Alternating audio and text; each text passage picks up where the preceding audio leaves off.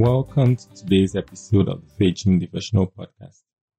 Today we'll be looking at the meaning of Noah's dead son, Japheth, and how that applies to life after the flood, how that applies to the time of restoration.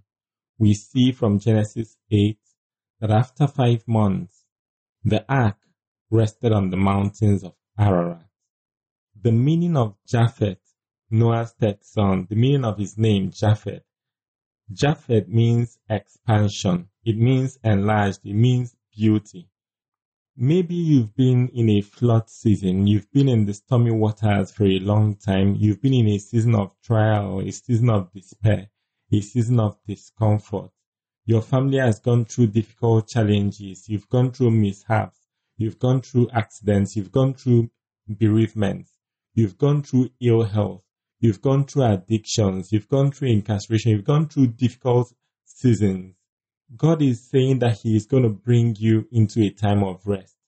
In this time of rest, God would bring expansion to you. God will cause you to expand. God will bring expansion to your life. God will bring beauty again to your life. God will make you sought after. God would increase your value. God will make you sought after. The reason for the flood was for your purification, for the removal of impurities, the things that make you of little value.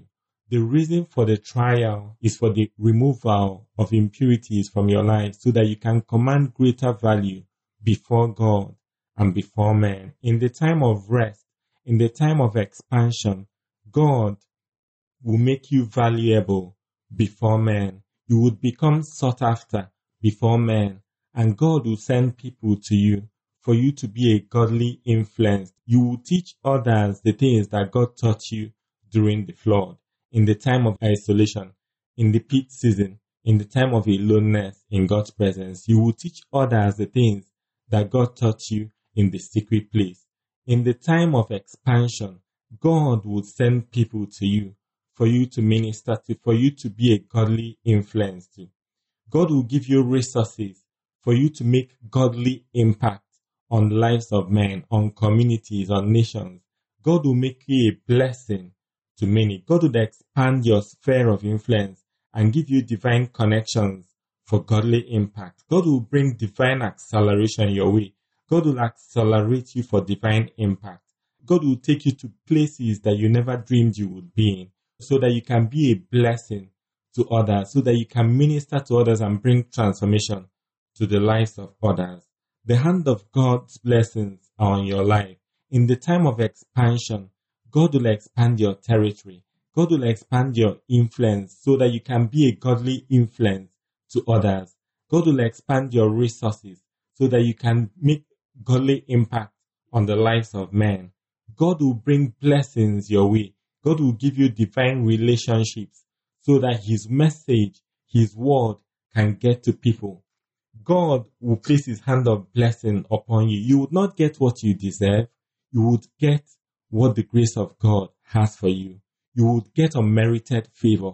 You would get the blessings of God because of His grace, because of His favor, because of His love for you.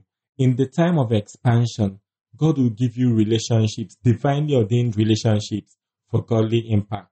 God will give you people for you to be a godly influence to, and God will give you resources for godly impact. God will take you to places you've not been before so that you can be a blessing to others.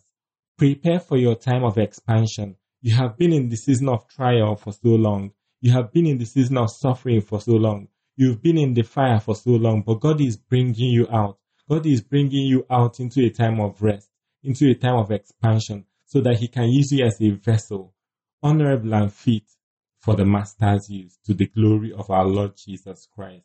Amen.